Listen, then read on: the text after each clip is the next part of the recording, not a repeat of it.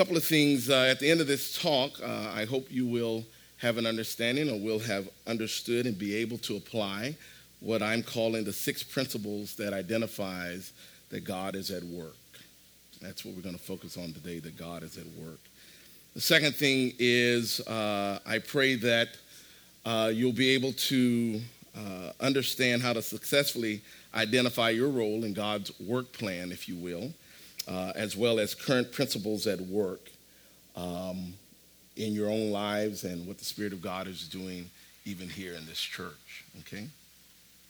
So before we begin, I just want to invite God's presence and his blessings on this word. So if you will, pray with me. Spirit of God, we bless you. We thank you, Lord. We honor you, Christ, for your faithfulness towards us, your people, Lord. Lord, we thank you for this opportunity to share with you and to share what you have provided us or given us in your word. Spirit of God, we ask your presence. We ask that you fill me with your spirit, Lord, that you place power on this message, God. May you, God, prepare the hearts of your people to receive what you have for them, Lord. Lord, with anticipation and delight, we look forward to seeing what you, the living God, is doing and what you're doing in your people's lives. In Christ's name, amen. All right, so as we start here, I want to start with this long quote, which I don't have many of those, and I'll read it to you, but I think it's pretty significant. I apologize if it's small, if you can't see it, but I'll share it with you and tell you what I'm focusing on. So I want to begin with that. It starts in this creation text, meaning Genesis, human beings are given a mandate to work, which is intimately related to their identity as the image of God. It's found in Genesis 1:26. As image bearers, the human race is to work by ruling and serving the creation. As God has shown his transcendence to the created order through his work, human beings replicate the divine likeness by having dominion over creation. Work has therefore an extremely wide scope, but the theological point is central, and I underscore this particular point, that human beings are called to imitatio Dei, or to imitate God, the imitation of God, through work. It is not to be drudgery, but glory. The assumption, of course, is that work will be done in response to the divine will. The insight found in this Bible study commentary is the line I have highlighted and want to bring to our attention. What we are called to as human beings are called to imitate God, to the imitation of God. We're made in his image through work. We'll learn a little later what this looks like and what the practicality of this is. Notice to some of us what relief the study provides by stating it is not to be drudgery, but glory. Oftentimes when we think of work, it's like the drudgery of work. It is not what we have been taught and believe with respect to work, but it's the idea that it's to glory, that all things are for God's glory. Romans 8:28 says, as we know that God causes all things to work together for good to those who love God, to those who are called according to his purposes. In concluding this paragraph, the author notes the assumption, of course, is that work will be done in response to his will. That work is done in response to God's will. We will see this is true, and certainly I appreciate the commentator's insight. So it gave me some foundation for this idea that God is at work. So my question to you is, did you know that God works? Did you know that? That he has always been actively engaged in working. Certainly we hear it from Genesis that in the beginning God created, and we know that he works. And there's the idea, well, some will say, well, he worked then, he's not working anymore. And certainly as Vineyardites, I guess that's what we call ourselves, Vineyardites, or the people of the vineyard, we still believe that God indeed works. From the very beginning, we all understand that he worked in the beginning, as Genesis speaks to. We have heard it spoken and taught that God is a God who works. That's why I have entitled today's talk simply God at Work. And I want to start with, why do humans work? Work, most people hear that word and think, oh my, it is Sunday. I have to go to work tomorrow. Another day, another dollar, putting up with my supervisor or boss or crazy customers. And perhaps some of you are already saying, I'm going up for prayer today for deliverance from my work. Whereas I believe that kind of work is important and actually is applicable to what God is doing in our lives, it is not our focus today. For today, I want to explore God at work. Why does God work? What is our response to his work? What is work? Perhaps today some of you may lean into the Lord during this week regarding his work and apply the principles we learned today to see what God has next, or even in your current place. Okay? Just one thing I want to say. If something connects with you, I grew up in a Baptist church, so I'm African American, of course, as you can see. But if something connects, say amen. Feel free to say amen, okay? Amen. All right, thank you. What is work? So according to the definition, the noun says actively involving mental or physical effort done in order to achieve a purpose or result. It's this idea of what work is in the noun sense. The verb is to be engaged in physical or mental activity in order to achieve a purpose or a result, especially in one's job, or to do work. And so in this case, we see that God himself actually does work. So our text today is found in Genesis 2, 8 and 15. So let's talk about it. I like the Amplified Bible. So reading from the Amplified Bible.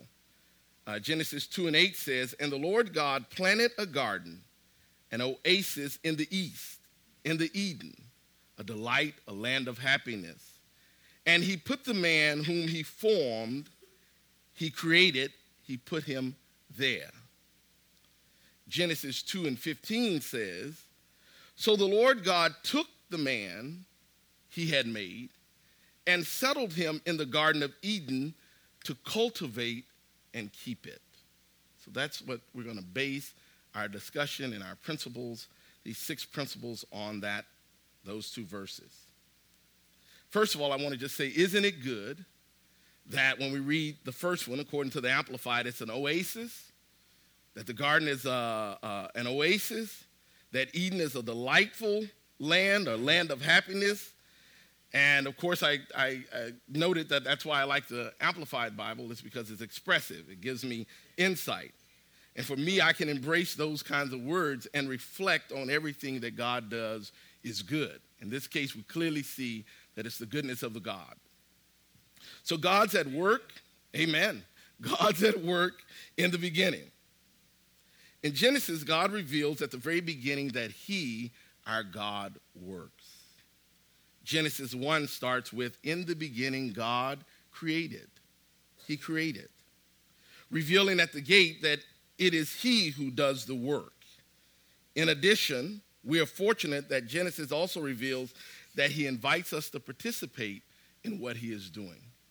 And is that what we also say here at the Vineyard, is that God invites us into what he is doing. God reveals his heart to man in the beginning of creation by himself demonstrating his work and his commitment to the man creation. So let's look at the 6 principles of God at work. Let's start by reviewing verse 8 of chapter 2. I'll read it to you again. And the Lord God planted a garden in the east, in Eden, and he put the man whom he had formed there. So let's focus on the following phrase, and the Lord God planted. And the Lord God planted. Who does the planning? God does the planning. At the gate, he does the work. He does the planning. By definition, that is work. Amen? And if you plant gardens, if you have a garden in your yard, it requires some work. So God plants the garden. He does the work. So what we can surmise from verse 8 is that God is the one who takes the lead when it comes to work, his work. He takes the lead. We see this immediately, that God takes the lead, and that's already refreshing. Because what that says to me at the gate, right, is when it comes to the things of God that God wants to do and the things that he's calling me into doing, I don't have to try to figure out how to make it happen, right? It's God who takes the lead. How great it is to know that the work that is started, it takes place by God himself. And that's worth an amen. Amen. All right, so God takes the lead. And it's not that shepherd leadership, right? We hear that in Psalms 23 that the Lord is my shepherd, and the shepherd leads. And where does he lead us? He leads us by still waters. He leads us in the paths of righteousness for his name's sake, and etc. God demonstrates throughout the entire scripture that he takes the lead in all work.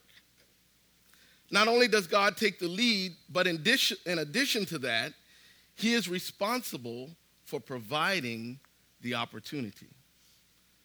So God takes the lead, and then he provides the opportunity. That's the second key that we want to be aware of. That God creates the opportunity. It is God who creates the opportunity for the work.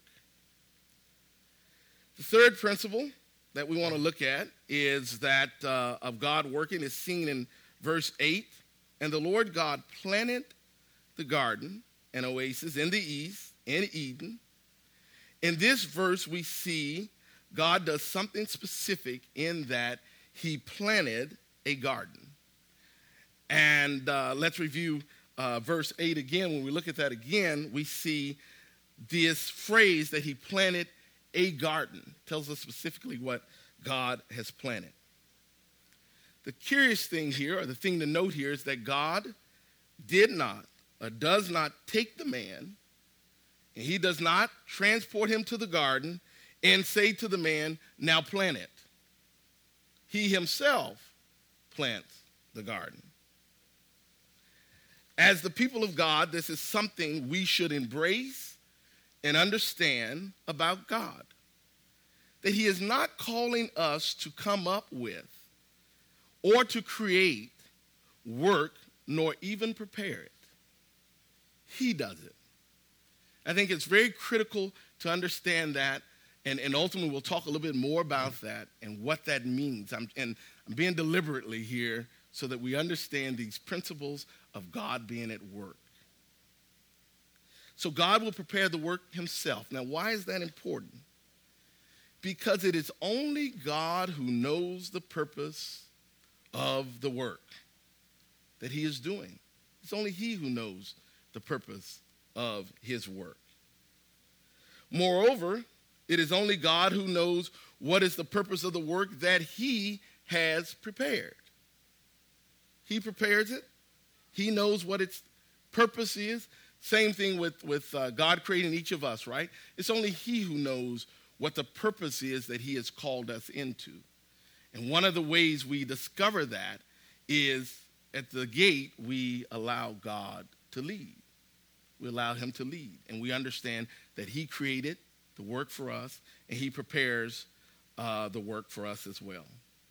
Recall, it is for his purposes and not our own. We see the initial three principles that work in individuals' lives, and perhaps you recall it in your own. The work of the Spirit when it comes to salvation would be an example. God takes the lead in individuals' lives when it comes to salvation, and how he will bring individuals to salvation, or how he even brought us to salvation. Okay? we often become frustrated because it is not going to plan. What we think should be happening is not going to plan. So when you think about, or it's quickly coming to plan. So perhaps this is why prayer is so vital as we encourage God to take the lead in a person's life.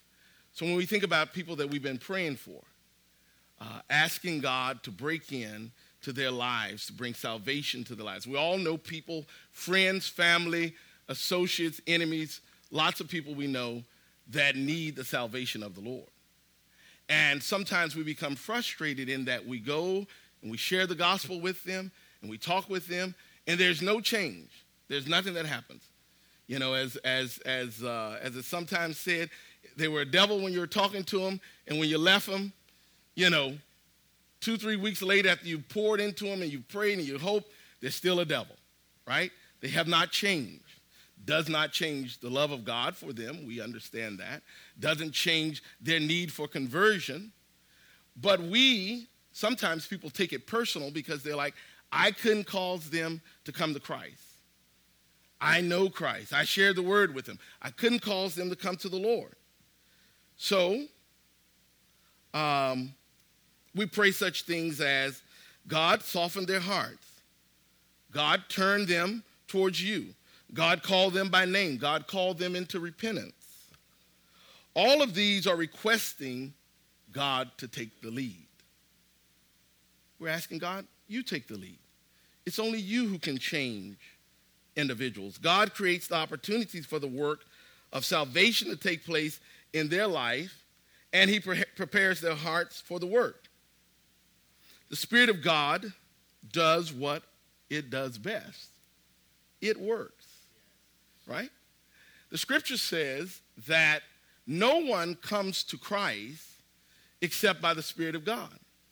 Therefore, it's God who takes the lead in that individual's life. It's he who begins to create in that individual's life what change that they need, and it is he who begins to prepare their hearts. God at work. He takes the lead. He creates. He prepares their heart. The Spirit of God doing what it does best, causing the work to come about, and therefore that person comes into salvation. Why? Because it's the Spirit of God that has done the work. Who better to prepare a sure work, a good work, an excellent work, a purposeful work than God? Everything God does is good. Amen? Everything God does is good. So far we have concluded that it is God who leads the work, he creates the work, and he prepares the work.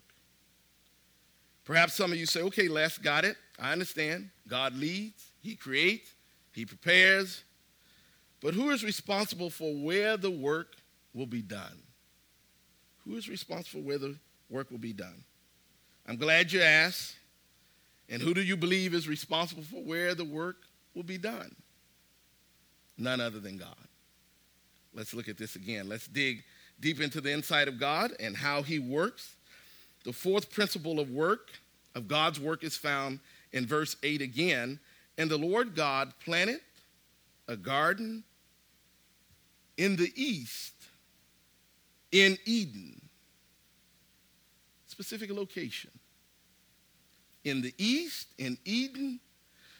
The fourth principle to know here is that God will identify where the opportunity is located. Wow, that is refreshing. So, I don't have to take the lead. I don't have to create the work.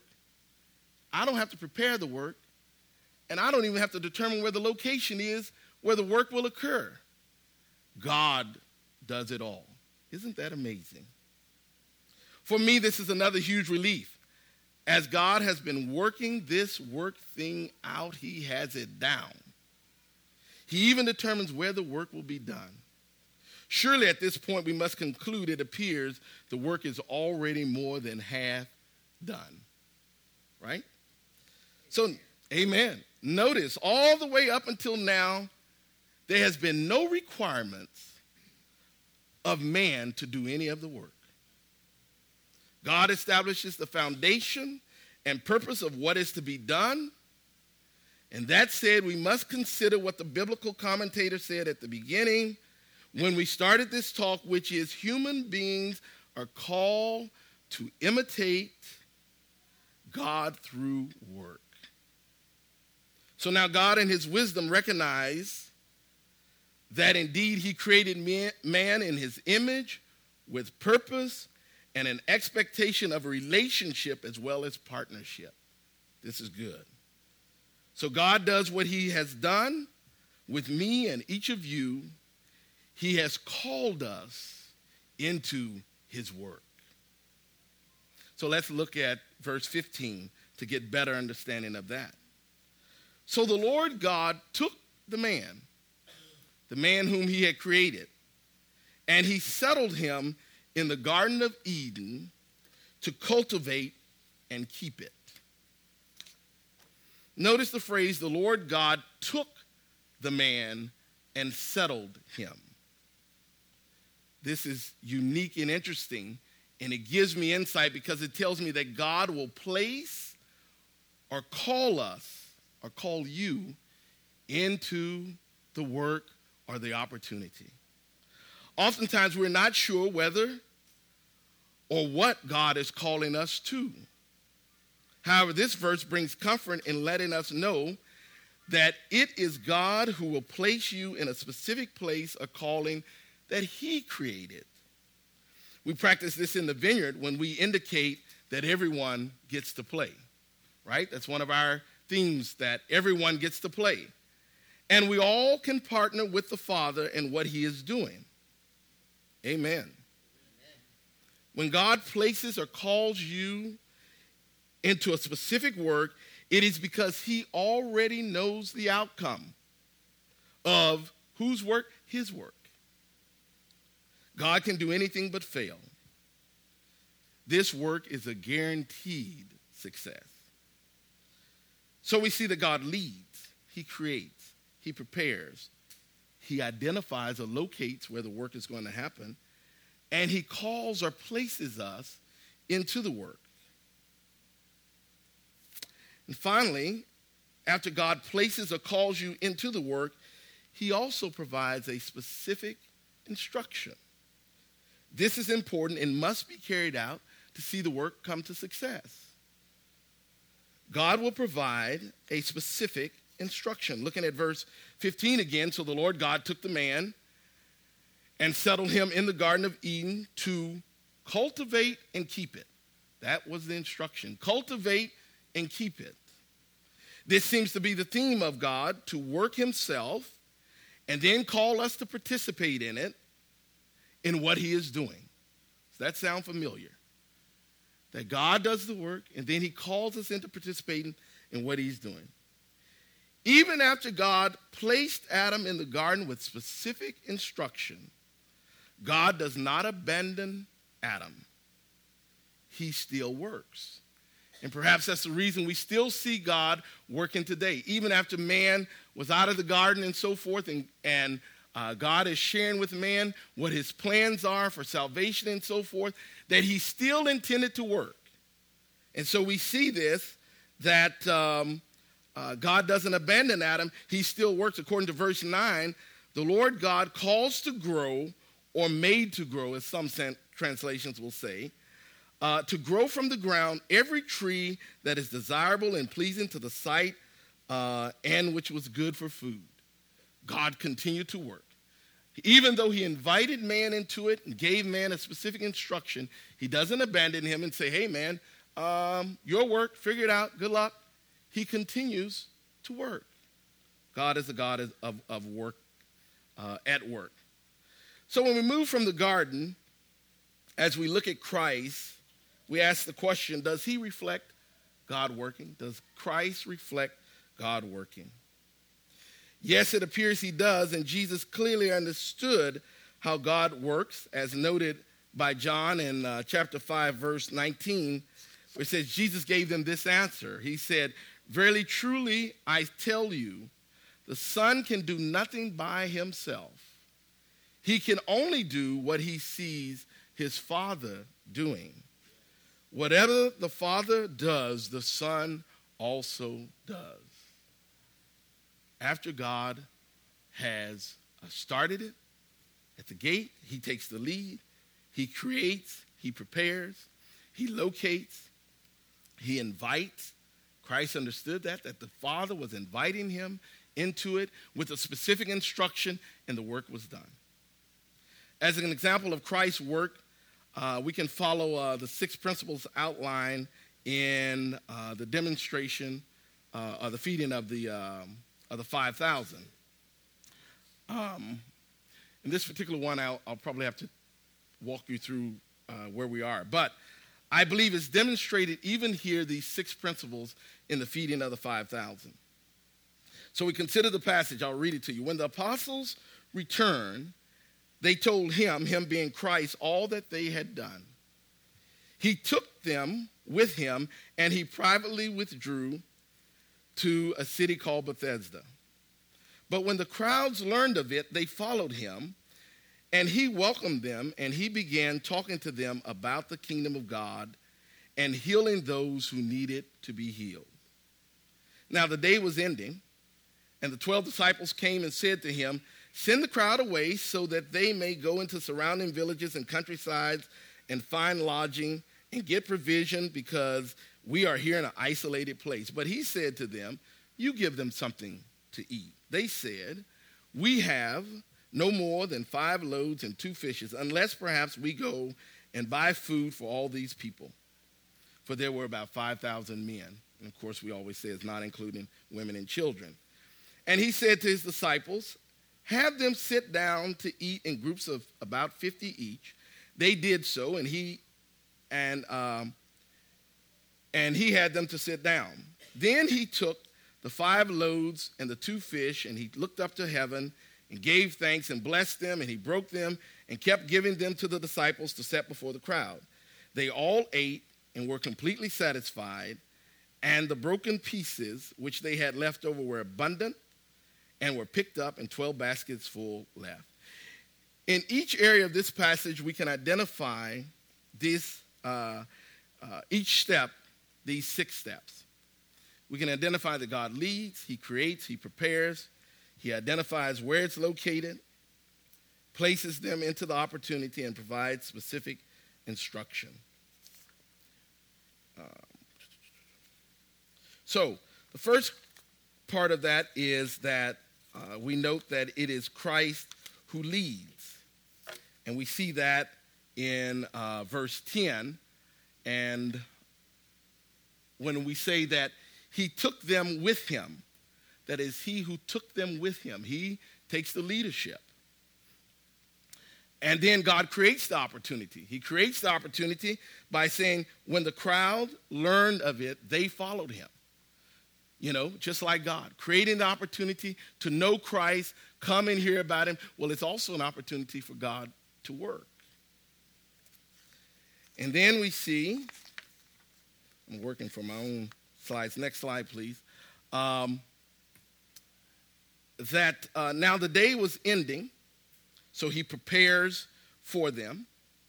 And he also identified early on where it was going to be located, that when he says, hey, we're going to Bethesda, he identifies where the work is going to take place, right? And then he also prepares the opportunity by ensuring that out of all the food that should have been there, out of 5,000 people, can you believe only one little child came with food? Sounds like something God himself had prepared, that only 2 fish and 5 loaves were there. So God has taken the lead. He creates the opportunity. He prepares the opportunity. He identifies where it's going to be located. And then he places the disciples into the opportunity or into the work. He says to them, you give them something to eat. They say, look, that's all we have. is some fish and so forth. And so he says, okay, got it. He invites them into that. They responded to that. Lord, we don't have anything. This is all we have, but this is what we have. So he took that invitation. They accepted that call. And then he gives them a specific instruction. Have them to sit down in groups of 50. And then he takes the the 5 loaves and 2 fish. He blesses it. And God works, right? He works. He took care of everything. The whole thing. Nothing for man to do but accept the invitation. Yes, I'll participate, God, in what you're doing. I'll wait for you to take the lead. I'll wait for you to create the opportunity. I'll wait for you to prepare it. I'll wait for you to determine even where it is.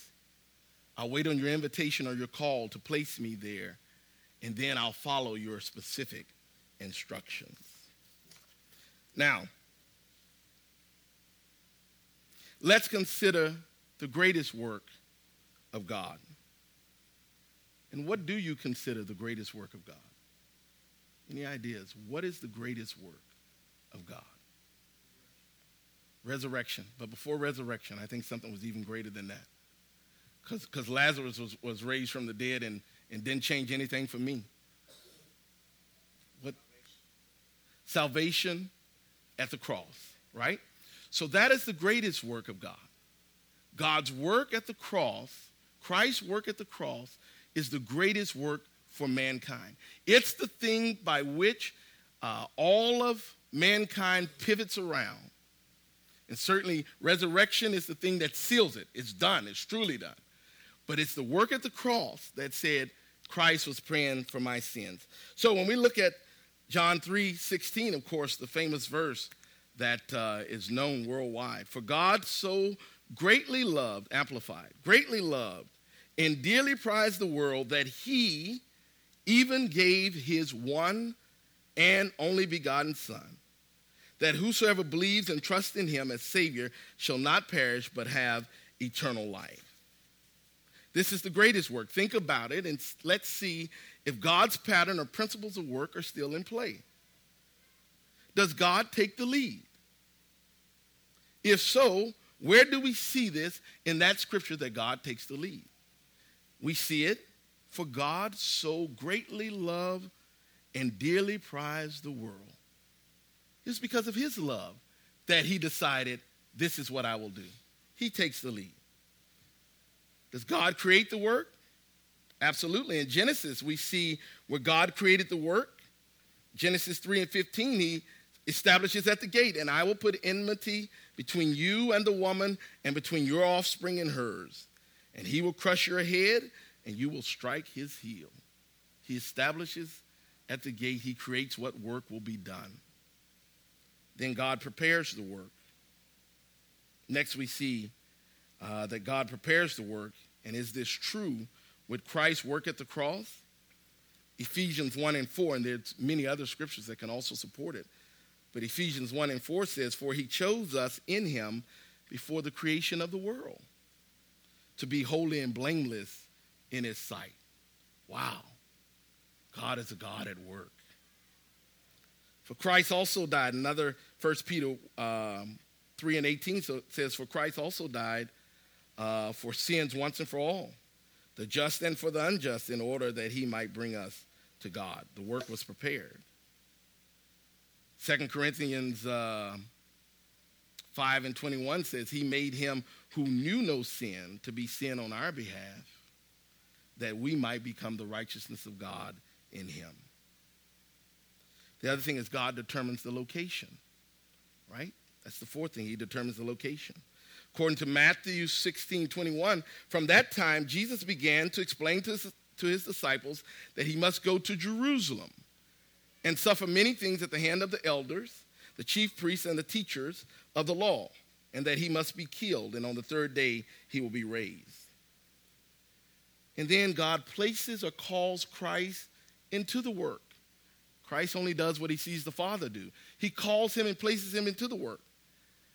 And we see this because he says, for God so greatly loved the world and dearly prized it, and the dearly prized world, that he gave his only begotten Son. He called him. Son, will you go? I'm calling you into this work. Then God provides the specific instruction. And the question is, did God provide Jesus with specific instruction? Let's consider Luke 22 and 42. New Living Translation says, Christ says, Father, if you are willing, please take this cup of suffering away from me. Yet I want your will to be done, not mine. Clearly, Christ understood the instruction. Otherwise, he wouldn't have asked for it to be taken away.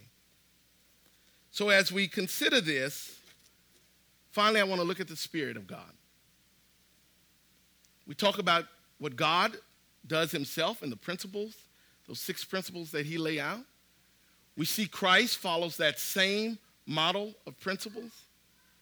And even today, the Spirit of God follows those same principles. They're all one, right? They're all one. All of them are God. So, the work of the Spirit in the church and you, should we expect the same pattern or attributes to be at work? And yes, we should expect the same to work here as well, to work in your life. The Spirit of God embraces these same 6 principles as he established them. Where do we see these principles in place or see them in play? We see them in play here at the Vineyard when we pray for others. What's the very first thing we do when we pray for somebody at the Vineyard? What's that? We invite the Spirit. We're saying at the gate, Spirit of God, take the lead. Why? Because I can't do the work. I can't heal nobody. Even if I was a doctor, I couldn't say I could heal anyone, right? It's the Spirit of God who takes the lead. So we invite the Spirit of God to take the lead. And it's the thing that we also learn for ourselves when maybe we're going through things and we have no clue. We got ourselves into something, we can't get out of it. The way we work that out is we invite God to come in and work. So we invite the Spirit of God to come in and work. And then the second thing is we wait and allow God to create the specific work that he wants to do. We wait and allow him to create the specific work he wants to do. And then we allow him to prepare it. And then we allow him to determine where it's going to happen. Sometimes, there are people who come and they ask us to pray for them. We invite the presence of the Lord, and they came in sick and they left sick. Why? Because for whatever reasons, God hadn't created the work yet. He hadn't prepared the work yet. It may be some things he's working in them or working out of them. And maybe he doesn't want it to happen in this location. Perhaps it's somewhere else for a greater purpose. Remember that God's work is for whose purpose? His purpose. That's why when I pray for people, I don't have to become discouraged when God does not move. Amen. Because it's not my work. It's his work. It's his work. And so as we here at the Vineyard continue to trust the Spirit of the Lord, we look to the Spirit of God to lead us. I encourage you to look for that in your own lives. Spirit of God, lead me. Are you leading me into this place of employment? Are you leading me into this situation or into this relationship or into this divorce or whatever? What are you leading me, Spirit of God? We allow the Spirit of God to lead us. And then allow the Spirit of God to create and to prepare it and to determine where it's going to happen. And then look for the invitation. Oftentimes, or look for him to place us in it or to call us in it. Oftentimes, this is the place where we as mankind can say to God, where we miss things. God took the lead, he created, he prepared it, he determined where the location is, and we say, nope, I'm not going to do that and I'm not going. And we miss the work of God. And many times it's for our own personal benefit. We also see these principles that play in worship, in fellowship, in church fellowship, in family, in our work, in our lives. And even in me being a part of this sermon today, I was thinking about it, that God took the lead. So the beginning of this year, I started a fast and so forth, and felt like the Lord said, hey, I want you to read in Genesis, And so I read Genesis 1. First, they got some incredible insight on some things of the Spirit. And then I felt like the Lord said, hey, I want you to read Genesis 2. So I read Genesis 2, 2 and 8, read the whole chapter, but verse 8 and verse 15 stuck out. Wow. I kept saying, well, Lord, what is that all about? It's interesting. It is what it is. It's interesting. You've done something there, but God was taking the lead. And then God created and prepared the opportunity. I had no idea I was going to be asked to share today. And just so happened, Bill and Melinda say, hey, we're Ghost. God created the opportunity. He prepared me for it. And here I am. And then he determined the location. Yeah, it's going to be at the Vineyard in Lake Jackson. Okay, Lord, we'll fly back down. We'll put me there. Tell me where it is. I'll go there. I accepted the invitation. And here I am. And then I followed the specific instruction. Specific instruction in this case is what I believe that the Lord wants us to know here today, that it is he who does the work. He is not asking you to bear the work of anything. He's not asking you to bear the work of your own sin. You can't bear them anyhow, right? He's not asking you to bear the work of your failures. Why? Because you can't bear them anyhow. He's not asking you to bear, you need whatever, finances, or you need something, whatever it is you need. I mean, we all need something, right? He's not asking us to bear that and go out and figure it out and all that stuff. Now, there's certainly the idea that the curse has come, and that for Adam, that he said, oh, you got to go out and toil and work. But Christ does what? He reverses the curse, right? In Christ, that's reversed. So we get to go back to the beginning where God set up the principles and said, you know what? Let me take the lead.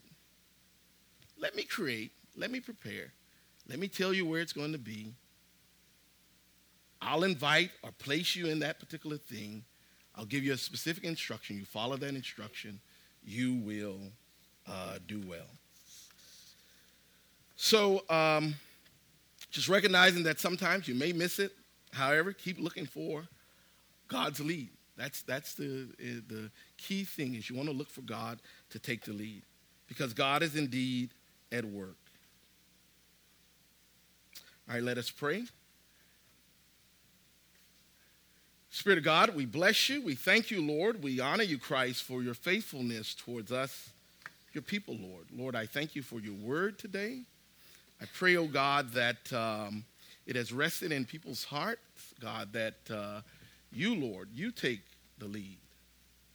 Lord, we ask that you take the lead in our lives, Lord, in our circumstances and the things that we desire and the things that we hope for, Lord, that we're asking you, Lord, we're inviting you, Spirit of God, to take the lead, Lord.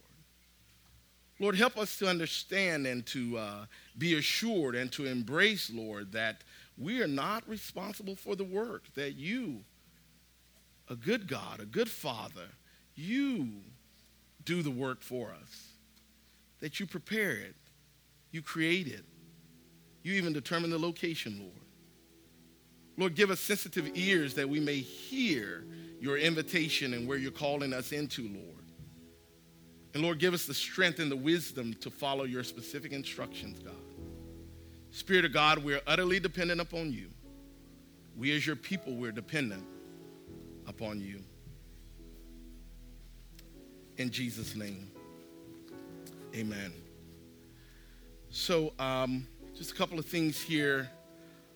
One thing is, as I prepared for this, I just felt that, some of us may be going through some challenges or going through some things, and we just want someone to pray with us to do just what God does best, in that idea of inviting him to take the lead. We've tried. We've tried to shake the trees, and we've shaken every limb, and we went back and forth and over and over and over and over, and it's not working. And we're saying, Lord, will you take the lead?